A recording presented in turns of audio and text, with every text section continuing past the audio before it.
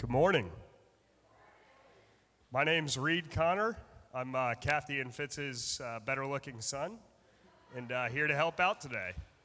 Welcome to First Pres. I've been a member here since I was in about middle school when we first got to this church, and if you're new here, welcome. We're glad to have you. If you've been here before, welcome back. If you haven't filled out a Connect card, either online or in the pew, please do so. There's a lot of ways to connect. Life groups, I'm a leader of one of those. It's fantastic. Highly recommend that. And we're really glad you're here. We hope you enjoy yourself and feel like you belong. Thanks.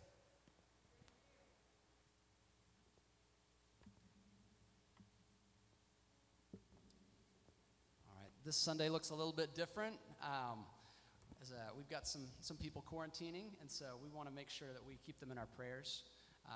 And next week, we're going to be back to normal. So just letting you all know kind of what's going on. I want to start with prayer this morning and get our hearts right, and then we'll sing after that. So let's pray. Dear God, we come to you. We thank you for Sunday, a day of rest, a day to worship you and to recenter. God, thank you that you give us this time we can come together and be reminded how much we need you in our lives.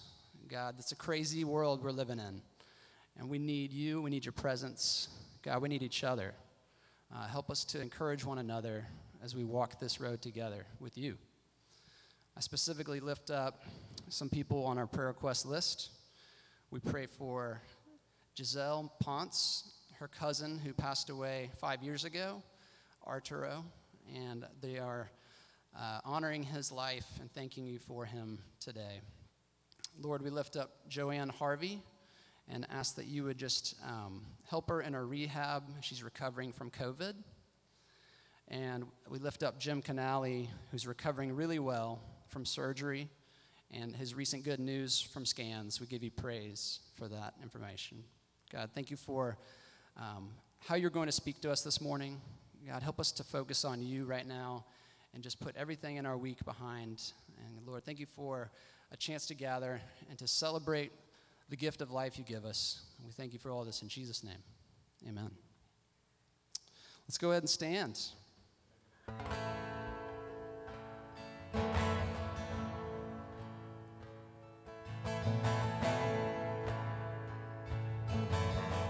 Sing loud today, okay? Here we go.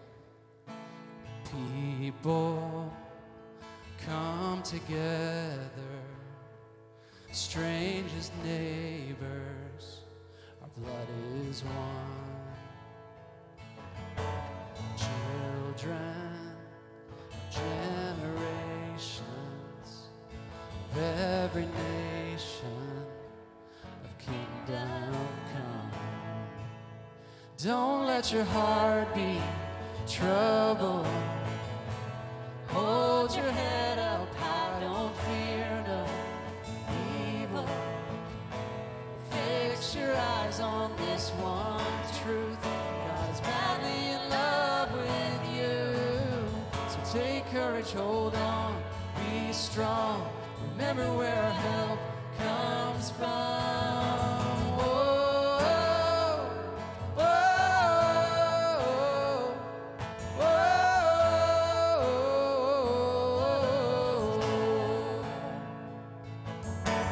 Jesus,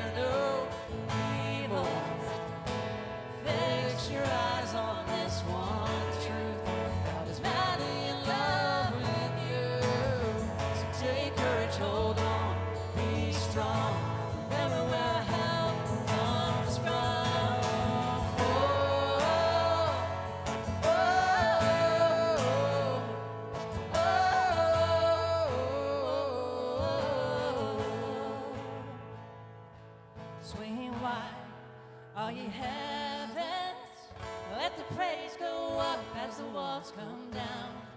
All creation, everything with breath, repeat the sound of his children. Clean hands, pure hearts, good grace, good God. His name is Jesus. So sing that out. Swing high, all you heavens, let the praise go up as the walls come down. All creation, everything with breath, repeat the sound. All his children, clean hands, pure hearts, good grace, good God. His name is Jesus.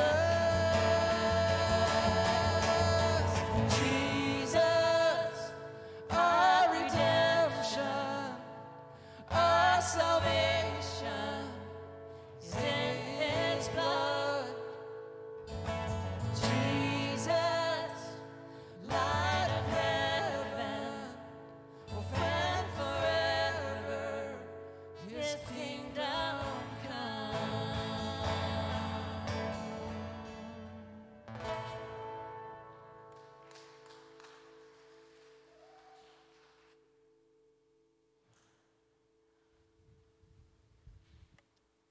Hey, good morning, everyone. I'm Kristen Connor, and I'm actually Reed's sister-in-law. We all got recruited this morning to help out. I'm actually an elder here at First Pres and chair of the finance committee. I've been doing that for a really long time. If anyone actually would like to join our committee, please come on over. So just wanted to talk to y'all about a couple things going on around here. The first thing is talking about Lent. Obviously, Lent is a special season when we use this time to get kind of our hearts ready for the cross and just for Easter. We created a guide for Lent, so every week we're asking everyone to kind of give up something, and this week we're asking everyone to give up self-focus. And just ask God to make you aware of all the areas that you're focusing more on your needs above God and others. And I just know personally this will be awesome. Becoming a wife and getting married, I think, forces you to become less self-focused, but I can definitely still see this tendency popping up in my life. So personally, I think this will be a great week. The next thing is wanted to talk about Vacation Bible School, VBS. It's going to be July 12th through the 16th, and Rachel Godin, who's our children's director, will be opening up registration starting tomorrow. So just wanted to let y'all know you need to sign up quickly because it fills up super fast. And just wanted to say, my oldest son, Walt, who's only 5 and a half, he barely made the cutoff in 2019, and so he was able to go and just had an awesome time. And I got recruited and volunteered as one of the station leaders, and I just got to see firsthand what Rachel and her team does, and they've worked tirelessly for months to prepare. I mean, this is like Rachel's Broadway. It's amazing. They put so much work into it, and it's just really awesome to see how just our kids learn more about Jesus and all of that. And I think it's a great week also, great time that you could invite maybe some of your friends who aren't plugged in here. I mean, honestly, it's a really cheap summer camp, so you could kind of sell it that way. So the last thing is I'm going to talk about just giving back to God. And just about 10 years ago, God just really convicted my husband and I to start tithing. So that means 10% off the top. And it was really hard, to be honest. I mean, 10% can feel like a lot, but we have just seen so many blessings in our life, not only financially, but just personally, above and beyond what we could have imagined. And so we're in, I guess, year 11 of tithing, and yeah, it's just been amazing. So, and we're teaching our children about it. Walt and Reese, they're 3 and 5, so they're earning 25 cents to do things. But we're having them tithe 10%, and they really don't like it, and they don't understand the concept. But we're hoping we're planting the seeds, to hopefully someday that they'll understand and want to do that on their own as an adult. So here's 5 ways that y'all can give to us and just enable God to show you how y'all can be generous. And I just wanted to say giving has been a game changer for our family, and I just really hope that y'all would ask the Lord how you can be generous with what he's given you.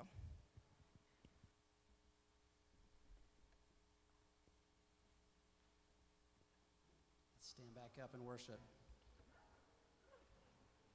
Go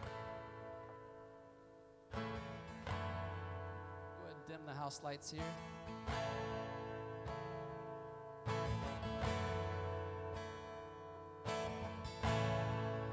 Worthy of every song we could ever sing, worthy of all the praise we could ever bring, worthy of every breath we could ever breathe. We live for you, we live for you. Jesus, the name above every other name. Jesus, the only one that could ever save. Worthy of every breath we could ever breathe. We live for you. Oh, we live for you. Holy, there is no one like you. There is none beside you.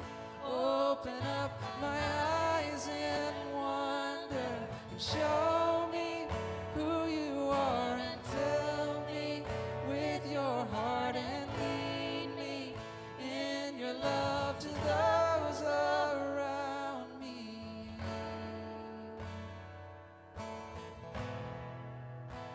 I will build my life upon you.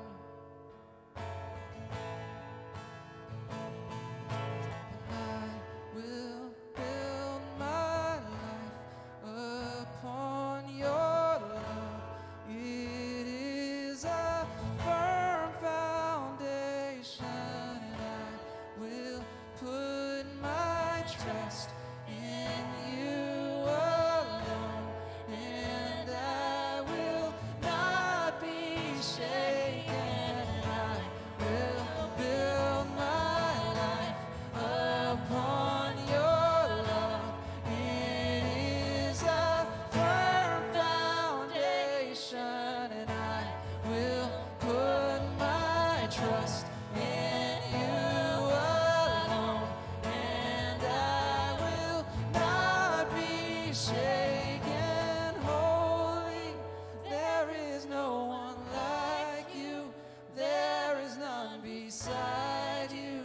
Open up my eyes in wonder and show me who you are, and fill me with your heart and lead me in your love to those around me.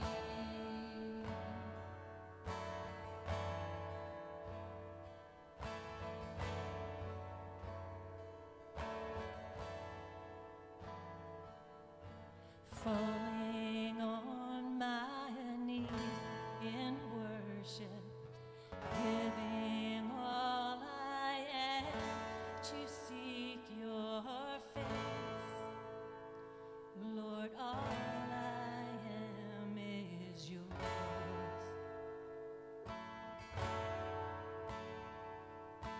My whole life I place in your hands.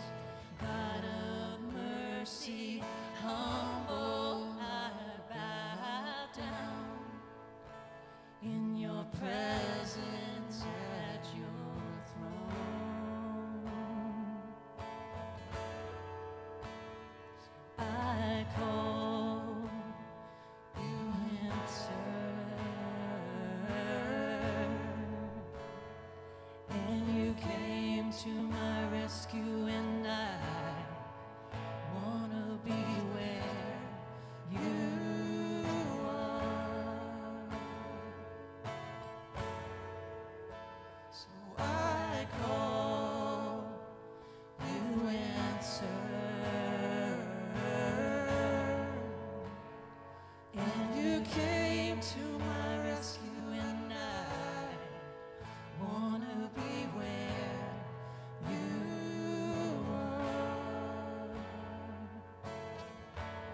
This be our prayer to you, God.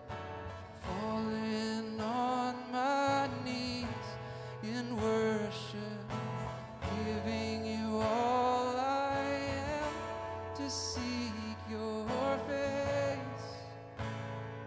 Lord, all I am is yours.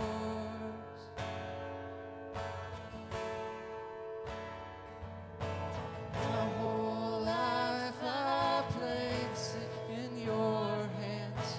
God of mercy, humbled I bow down in your presence at your throne. So I call, you answer,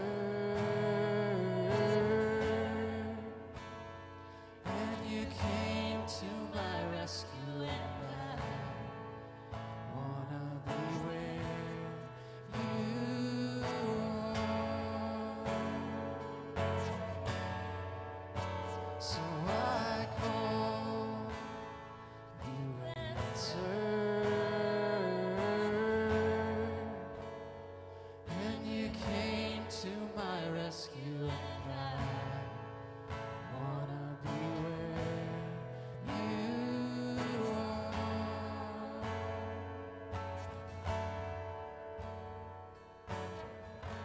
My life be lifted high in our world, be lifted high in our love, be lifted high.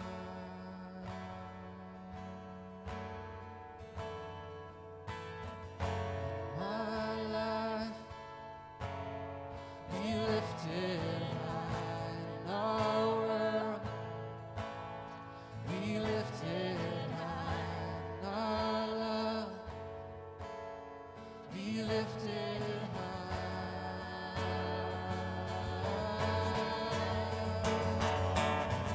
In my life, be lifted high in our world, be lifted high in our love, be lifted high. So I call, you answer, and you came to my rescue, and I wanna be where you are.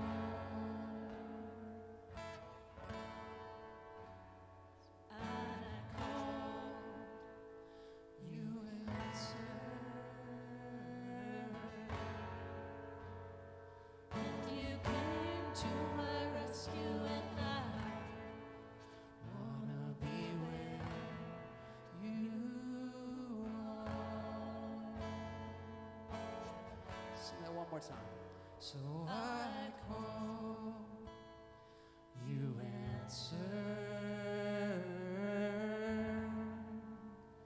and you came to my rescue, and I wanna be where you are.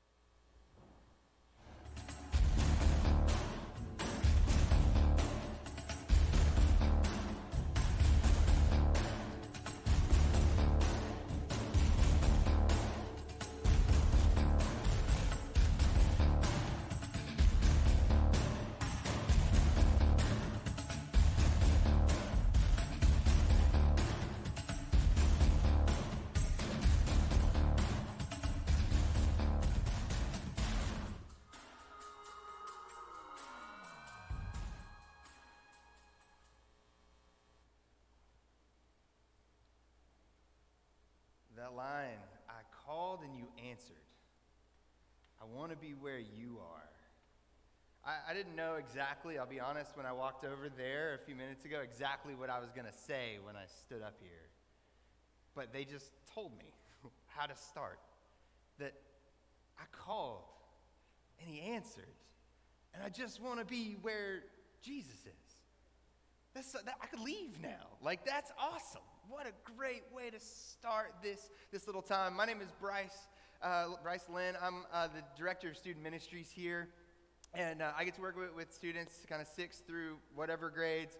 And I get to be the one standing here. But there's an extraordinary team of people who are kind of propping me up this morning. Thank you guys for stepping in at the last second. And we all know we have extraordinary leaders in Fitz and Kathy Connor. And they prepare us and they give us every resource we could ever need to make sure that all things are well. And there are people that you'll never see that are behind things that are making all these things happen, and they're all volunteers and they're all amazing, and I'm grateful to all of you because you all jumped in the last minute, so thank you.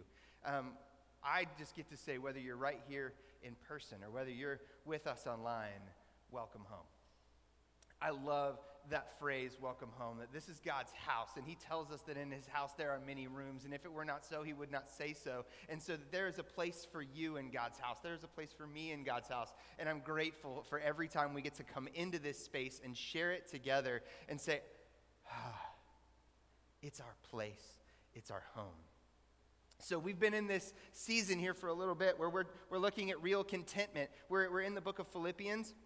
And we're not just walking through it as a group, we're also reading it together. And so you'll see up here that for the next coming week, these are the verses that we would love for you to read. And not just read, but read out loud. We're really encouraging people to read this book out loud. It was written as a letter to be read out loud to people, so read it out loud, even if it's just to yourself.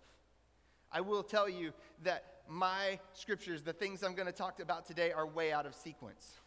So I'm probably not going to say things that you've been thinking all week, and I apologize in advance for that. And I'm also really aware that what I'm about to dive into could be like 12 messages, and I'm going to squeeze them all into the next little bit of time. I'm aware that it's a lot, and it's exciting, though.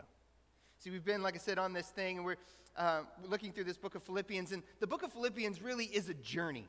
There's a lot of things to cover. There's a lot of ideas. There's a lot of passion from Paul. There's a lot of these things that come together.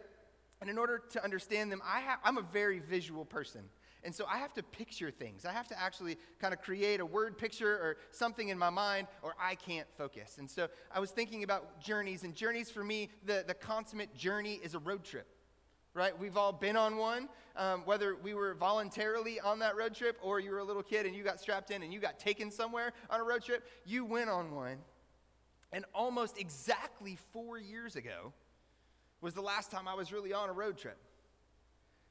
I had a newborn daughter, super newborn daughter, at that time, 10-year-old and a 7-year-old, 2 dogs, a van, and my expedition, and we headed north up I-45 out of Houston, Texas, to hit I-10 to turn right and head east. And our only goal, the only thing we knew, was there was an address that none of us had really been to in Tampa, Florida, that we had a goal. That's where we were headed. Day one, all we had to do was get to Baton Rouge, Louisiana. That's all we wanted to do was get from Houston, Texas to Baton Rouge, Louisiana. And day two could take care of day two, but we just had to get there. It was Baton Rouge. And I'll bet that you all know the number one question that was asked all the way through that was, are we there yet? Right? Are we there yet is the consummate question of the road trip. And then we all have the same answer, right? No, not yet. We're not there. Just a little bit further. Just hang on. And, sometimes if you're a real smart parent, maybe you're better than me, you break it up and you're like, if we can just get to that one little town, we know there's a gas station or a playground or whatever. And we didn't do that. We were just like, we have to move to Florida now. So we took a road trip. We were welcomed beautifully, but we knew what our goal was. We had to get to Tampa. A few years prior to that, I do believe it was 2010, Keely, my wife, and I were not maybe in our best season of marriage, if I'm honest. We were struggling. We were arguing a lot. We were frustrated with each other. I was working a ton. I was never home. And so when we were together, it was kind of contentious. And we decided we needed designated time together So what do? You take a road trip, right? Some lovely people took our children, and at the time we were living in London, England, and we decided we needed to drive from London to Inverness, Scotland. Those two places are not close together, not even slightly close together. It's about a 14-hour drive. England's bigger than you think it is, so it's a long way. And I promise you, as you're going up the A1, it literally, there's no turns. It's just go north. And there's a time when you start to believe that you're going to crest the top of planet Earth. You've been going north that long, you think there's got to be a time when you're going over like a roller coaster. Like at some point, Scotland starts to dip, is what you think. And no matter how beautiful Scotland is, and I would tell you that my wife and I would both say it is the most beautiful place on earth. It is our favorite country, our favorite place. But still, you start to check your watch and your GPS, and you're like, there's got to be that, we've got to have gotten there. Right? Like, good night. Like, are we there yet? And it's still, no, not yet. And when I was a little boy, I think I was about 10 years old, Christmas Eve, my dad is a pastor, as I've shared with some of you before, and on Christmas Eve, after the 11 o'clock service, they packed my sister and I up in the car, and again, we head north up I-35 through the middle of the country. We were living in Oklahoma City, and when all of my extended families to now live in Indiana. So the dream was, the goal was, we were going to go surprise everyone on Christmas morning. No warning, we told nobody. We were going to go knock on doors and say, Merry Christmas to my aunts and uncles and cousins. Even through the night, my sister and I, who should have been asleep, are staring at the stars going, Mom and Dad, are we there yet? No, guys, we're not. See, we are about to jump into this passage here where Paul's going to ask both, are we there yet, and give us an answer. But you don't go on a road trip, you don't go on any kind of trip without making a plan first, right? Without actually knowing what the goal is, what that end destination might be. And so in this case, I've been assigned Philippians 3, if you want to look on your phone or look at whatever, we're going to be in Philippians 3 verses 12 to 21. But before you get on the trip, before you start to take your journey, you have to know what the final destination is. And the final destination, Paul actually tells us in advance in verses 10 and 11. And so I'm going to read these out. He says, I want to know Christ and experience the mighty power that raised him from the dead. I want to suffer with him, sharing in his death, so that one day, one way or another, I will experience the resurrection from the dead. Paul tells us this is where he's headed. This is what he wants. This is the goal. The road trip is headed towards knowing Jesus better and experiencing power from him and suffering with him and then experiencing a resurrection from the dead. He says, this is what I want. Now, if you're on this road trip and you get in the car, maybe you took children and you had to put those children in a car seat. And inevitably, you're in the car and you know you're making progress, even if it doesn't feel like it, but you're not moving, are you? You feel like, I'm just sitting here. I'm kind of bored. I'm frustrated. I feel like things are moving past me, but I'm just sitting here, right? And my children, all three of them, Cooper and Milo and Bevan, all three at one time would say, Mom, I'm stuck. And to every one of my children, my wife leans back and says, stuck is safe. Be where you are. You're in the best place for you. Even when it feels like your life is just kind of zooming past you and you're like, I know I'm making progress, even though I feel like I'm stuck. Something's got to be happening. God says, hey, guess what? You're in the right place for you. Stuck is safe. So, again, we're on a journey. Now we're going to jump into the actual passage that I have for today, and we're going to start in verse 12, and we're going to walk really slowly through this, and I promise we're going to get to the end. But this is what it says. He's already told us the destination. He wants to know Christ and experience mighty power and suffer with Jesus and experience the resurrection. But then he says this in verse 12. I don't mean to say that I've already achieved these things or that I've already reached perfection, but I press on to possess that perfection for which Christ Jesus first possessed me. So he's given us the destination, but then he's given us but we're not there yet. Hey, we're on a journey, we're in this thing together, but we're just not there. I'm trying to tell you, even though I'm your leader, I know we're not there yet. So I've told you guys before, some of you who have heard me speak, that I ran I ran far and fast in high school, middle school, and before. I don't know what that really says about me, but I love to run. And I coached track and field. After I finished running, I coached track and field for about 10 years. I don't currently, but there are things about track that I actually don't like very much. I'm a cross-country guy. I like to be out. I want to know where I start. I want there to be kind of one big loop, and I know where I finish, right? Track and field, a lot of people will say, I don't want to do that. It's just turning left, right? It's just, yeah. And I go again, and I go again, and I have to agree with them. One of the things that's frustrating in the journey with Jesus, in the journey called life, and in track and field, is if you were like me, and you ran multiple races, I ran the 4x800, so that's 2 laps. Another 800, 2 more laps. I ran the 1600, 4 more laps. And the 3,200 meter, 8 more laps. In any given competition, I would do all of that. Not one of them, but all of them. So it's a lot of trips around. And to me, one of the most frustrating things about track and field is the destination is constantly close, but you're never there. You're like, I feel like I know where I'm going, and I just passed it again, and yet here I am. It's so frustrating. You're like, oh my gosh. And you know what? Life can be that way too.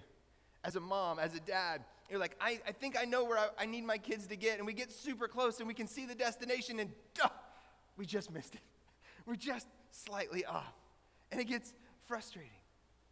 But additionally, if you watch distance runners, especially those, if you're looking at like the Olympic level or that real high level of things, you start to see that there's a different energy in each lap, right? They don't just go out and jog 4 times, right? There's a certain way you run lap 1. And if you do that right, then you need this new bag of energy to take you into lap 2. And then if you run lap 3 right, then lap 4, if you're running the mile, then you got to have something left over to just go for it, right? So it's not just this same pace all the time. It varies. And you know what? Life looks that way, doesn't it? In our time with Jesus, sometimes you're like, I am off and I am going and I can't wait and stay out of my way. And then you're like, that lap was more than maybe I could have handled. Maybe I need to dial it back a little bit. And then you're like, wait, but everything that I thought I was gaining on, now it's getting away from me, so I got to catch up again. And we're always trying to gauge, am I going too fast for the people around me? Am I going too slow for my own life? What is going on? And Paul says, hey, we're all going to get there. See, there's this idea for me that each lap requires its own energy. Each day requires its own grace and its own mercy. See, yesterday's grace is not sufficient for today's challenges. Because we would all have a tendency to say, hey, you know what? Yesterday was a mountaintop day. Yesterday was incredible. I could not believe how close I felt to yesterday. Or to Jesus yesterday. But today starts over. Today is a new lap. Today is a new trip. Because if we can take those mountaintop moments and drag them into today from yesterday, we can also take the valley. And yesterday's junk has no business in today. We have fresh grace and fresh mercy. And our God stands in the way and he puts up his hand and he goes, not today. That was tough yesterday, but I got you today. So we're going to keep kind of walking along here. So we know that he's not quite there. He says, no, dear brothers and sisters, I've not achieved it, but I focus on this one thing, forgetting the past and looking forward at what lies ahead. I press on to reach the end of the race and receive the heavenly prize for which God, through Christ Jesus, is calling us. First of all, there is a race, there is a prize, and there is a Jesus. That's so great. He says, there's a prize for you. I don't know, maybe some of you are extrinsically motivated like me, and you're like, I like prizes. That sounds great. I'll just keep going, right? Like, you're like, is it candy? Is it cake? I like those things. I will keep going to get those, whatever those things might be. But in order to get there, he says that he presses, right? He has to press and focus and look and reach. These are active words. We say when you begin a life with Jesus that all you have to do is receive, and that is 100% true. But there comes time in our journey with Jesus when we decide, I know what my destination is. I'm clear on the journey, like where I'm headed. I want to know Christ better. I want to experience his power now. I recognize that if I'm experiencing his power, I'm probably going to have some opposition, and that may bring suffering. But in the end, I can resurrect. I can be closer to him, and that can take work. When you know where the end goal is, you go, I'm worthy, and I'm willing to strive for it. But it takes work. But work takes time and process, and most of us don't like process. We like results, don't we? We like finish lines. We're not much for even the bell lap. That last one, we're like, one more. It's exhausting. But we have to have an eye towards process equaling time and work. It's important. And in order to be really practical about what Paul is saying here, it comes down to two questions that I want to challenge us with over and over and over again. The way to bring those great messages, those awesome moments in life group, that fantastic podcast you listened to, or that book that you read, whatever it might be, that article that you saw, it all goes in here. And you go, oh, wow, that's a game changer. But two questions take it from your head to your heart to your hands. How and when? How am I going to take whatever that nugget is and put it into practice? And when am I going to do that? See, we calendar everything. I'm looking at a room, I'm talking to my friends online that are maxed out. We calendar our social life. We calendar how we get our kids all the places that we need to be. We even, if you're real granular and you get all the way into the weeds, maybe you even, like some of my friends, you calendar what you're having for dinner so there's a plan and you don't have to ask each other at 3 o'clock in the afternoon what's for dinner, right? Why would we not make a plan to get to a destination that says we get to know Christ, experience his power, suffer with him, and experience the resurrection? You got to make a plan. You got to say, how will I take those things that God says to me and put them into my heart, and then from my heart into my hands and put them into the world? Otherwise, it's a wasted hour that you were listening. It might have been a great walk or run that you took while you were listening to the podcast, or this thing, you might feel really close to the people around you, but the message from the Lord is, hey, go from here to here to here. Do something significant. See, we're asking how and when slightly differently at my house. Some of you would know, especially if you're watching us on social media right now, we've had what you might call a plumbing emergency at my house. We had sewage, it's a nasty word, back up into our bathtub about 2 weeks ago.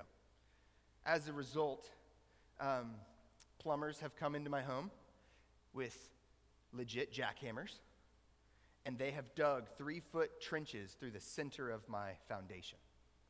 My home, my safe place, my refuge. There's now a hole or a crack in my safe place. And you start to ask the question, how did this happen? And when is it going to be over?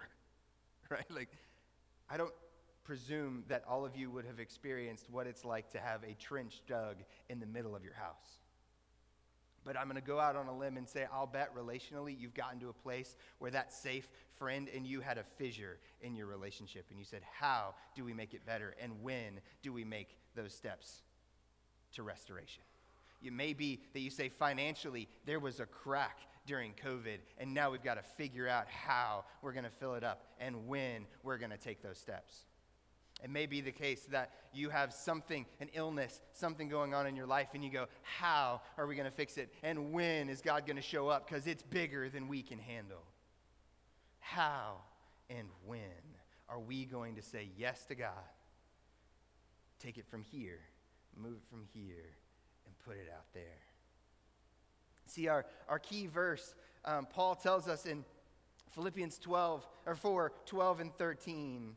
This is pretty big. He says, I know how to live on almost nothing or with everything. I've learned the secret of living in every situation, whether it's with a full stomach or empty, with plenty or little, for I can do everything through Christ who gives me strength. It's contentment in the mess. It's contentment feeling stuck. It's contentment when you can see the end line, but you don't seem to get there. You say, God's still good, even though I feel like I'm just making lap after lap. I know there's cracks in the middle of my foundation right now, but God is still good. He still says I'm enough. He still says he loves me. He still says we're going to make his way through. I don't know how. I feel stuck in the car, but there's obvious progress being made, so praise to him, not me, because I definitely don't have anything to do with it. That's what he's saying to these people in Philippi. So what comes next? Verse 15, he says, this is one of my favorite parts. He says, let all who are spiritually mature agree on these things. If you disagree on some point, I believe God will make it plain to you. It's kind of like if you disagree with me, God's going to tell you to agree with me. Like, I've never really been able to say that, like, other than maybe to my children. We're like, I know I'm right, and if you choose to disagree, God's going to prove I'm right. Like, that just doesn't happen very often, but that's what he says, right? But what is he saying that the spiritually mature agree on? You have to be clear about what you're agreeing on, and he wants us to agree on the destination. If all of us got in our cars right now and we did not agree on the destination, we'd all be lost. Every one of us. If we didn't stack hands or leave a little gap, because you're not supposed to touch each other, whatever, if you didn't say, we're all headed in this direction, this way, and this time, and this is when we're supposed to be there, we all go, poof. And you're going to go, God, where am I supposed to be? And he's going to go, oh, right, by the way, you should have agreed with the guy at the beginning. Right? So that's where we're at. Paul says, hey, we have a destination. Let's agree on that destination and let's go there together. Now, what does he say next? He says, we've got to hold on to the progress we've already made. Dear brothers and sisters, pattern your lives after mine and learn from those who follow our example. See, this one's interesting to me because earlier it said that I'm supposed to forget the past, but now it says that I'm supposed to hold on to my progress. Right? That's a little bit confusing. But I think we've already covered it in a lot of ways because he says, hey, you know what? You got to a mountaintop moment yesterday. You can remember it, and it can encourage you moving forward, but you don't need to pull from its power into today. He's saying, you know what? Be encouraged that you walked through that valley and you made it to today, but you can leave the valley behind. You've made progress, but you don't need it to move forward. There's plenty of stuff in our lives that you're like, man, I'm glad I walked through that, and it's back there. I don't need that anymore. He's saying, hold on, know what's going on, but hold on a little loosely. Say, hey, I know that challenge was a mess. That diagnosis messed me up. That result was terrible. That relationship fell apart yesterday. Today, new steps, new grace, new mercy. Lamentations 3:23 says that God gives us new mercy every day. Hold on to that. But I also, when we think about leaving things in the past, there's like a caveat. There's a special piece of this that, you know, it makes us think, maybe if you're like me, you think God should tell me something brand new every single day. The Bible never says that. He never says, I'm going to give you fresh revelation every single day. He says, I'm going to give you grace, and I'm going to give you mercy to get through the day. But there are days, my friends, when if you're like me, he goes, I already told you how to get through this. When are you going to put it into action, and how are you going to do it to make a difference in this situation? How and when? So then, we move on just a little bit further. We're almost there. We're almost to this really cool conclusion. He now says, for I have told you often before, and I say again with tears in my eyes, that there are many whose conduct shows they are really enemies of the cross of Christ. They are headed for destruction. Their God is their appetite. They brag about shameful things. They brag about life only here on earth. See, we know because in 1 Corinthians 5:12, he says it's not his responsibility to judge people who are not within the family of faith, right? He's talking about people within the family of faith. This is a letter Paul wrote from prison. He's in chains. We have in this book a story or an account of him singing and winning people for Christ, but the thing that makes him cry, the thing that he's saying, I'm saying it over and over and no one's listening, is there are people amongst us who say they love God, but they're living as though they're enemies of the cross of Christ. That's what brings Paul to tears in the midst of incarceration. That's a big deal. See, Craig Groeschel, the pastor of Life Church in Oklahoma City, he wrote this book, and he called it The Christian Atheist. It's living a life as if God exists, but acting as though he doesn't. It's saying, I gave my life to Jesus, but all the decisions are mine. That's what's making Paul cry. They have people going, yep, I had that salvation moment. Yep, I know God is good. Praise God, I love him. He's awesome. But when push comes to shove, who writes the check? Me. Who's going to make the decision about the next thing that needs to come up? Me. Hey, we need to make a big decision as a family. Who's going to do that? Me. It's about me, not about him. And that might be a situation where you go, hey, you know what, God, I believed at one time that I was going to trust you, and I'm grateful for what you did in my finances in the past, but the next decision's mine. God, I'm so grateful that you gave me a wife or a husband to love, and you know what, how I'm going to treat them, that's up to me. You know what, my children, thank you, they're a gift from you, but how I'm going to raise them, that's my call. I'm their dad. We live this way practically all the time. Most conversations that you have, even if that conversation is just with yourself, is with a Christian atheist. It happens all the time. And this is what drew Paul to tears. So, before we get to the very end, just to recap so that we know how far we've come, Paul set a destination for our journey. He said, I want to know Jesus. I want to experience his power. I want to suffer with him, and I want to experience his resurrection one way or another. I want that. And then he said, and I want you to agree with me that that is the destination. And there's going to be times, he says, where you feel stuck. There's going to be times when you're going, God, seriously, are we there yet? And he says, not yet. We have not reached full maturity. We're not quite there. You're going to go, I've been close to that daggum destination so many times, I don't even want to go there anymore. I know where it is. I just seem to miss it just ever so slightly. But when we're spiritually mature, we begin to agree with God of what the destination really is so we don't get lost anymore. And then we stop living a life of Christian atheism. So this is how he ends, and of course it ends with great news. It says, but, after all that, but we are citizens of heaven, where the Lord Jesus Christ lives. Plot twist, this was not a journey away from home. This was a journey home. The journey to love Jesus and to experience his power and to live in his resurrection is a trip home. It's where we're supposed to be headed. It's not running away from our house to an adventure. The adventure's at home. We're citizens of heaven. Get to live with Jesus. And we're eagerly awaiting for him to return as our Savior. And all that stuff that we just said goes wrong along the way, he's going to make it right. It says in verse 21, he will take our weak mortal bodies and change them into glorious bodies like his own. Our body like Jesus? Are you kidding me? That's sweet. I want a body like Jesus. I mean, look at this, right? Like I'm little. So if we can get a good big Jesus body, that sounds awesome. I want that. But our glorious bodies like his own, using the same power with which he will bring everything under his control.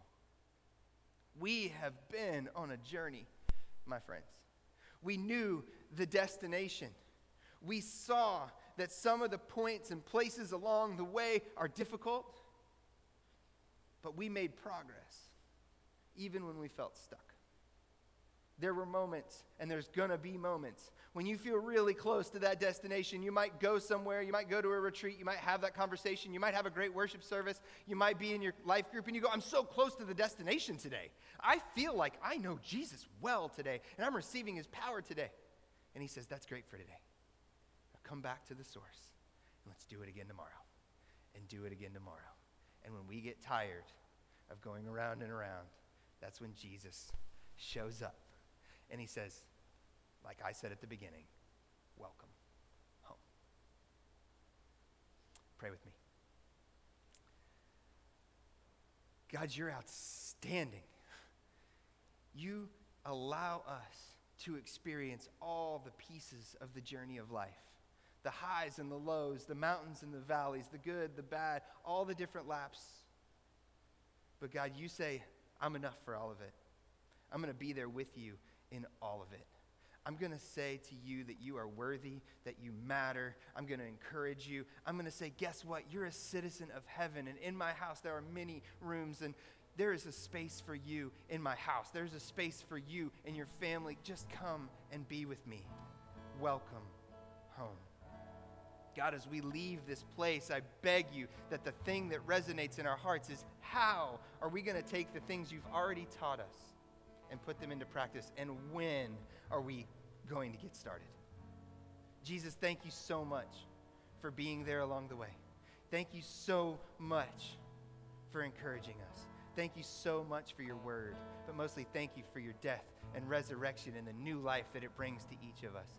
And God, for those in this space and those online who need to be encouraged right now, God, I pray that you would pound on the door of their heart and say, hey, I'm here. I know you feel stuck. I know that it seems like the world is passing you by, but I promise you're making progress, my daughter or my son. I know it's true. When you feel like the laps keep adding up, I'm there at the finish line. My arms are wide open. Welcome home. Amen.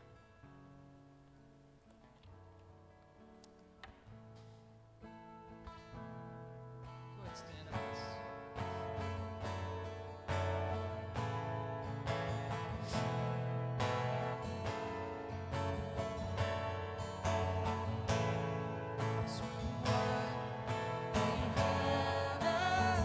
Let the praise go up as the walls come down.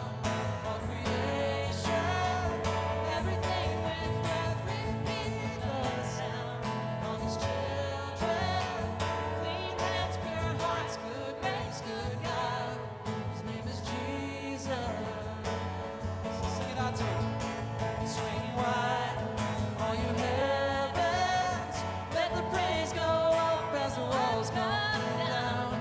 All creation, everything with breath repeat the sound. All His children, clean hands, pure hearts, good grace, good God. His name is Jesus. Jesus, our redemption, our salvation is in His blood. Jesus, light of heaven, friend forever, His kingdom come.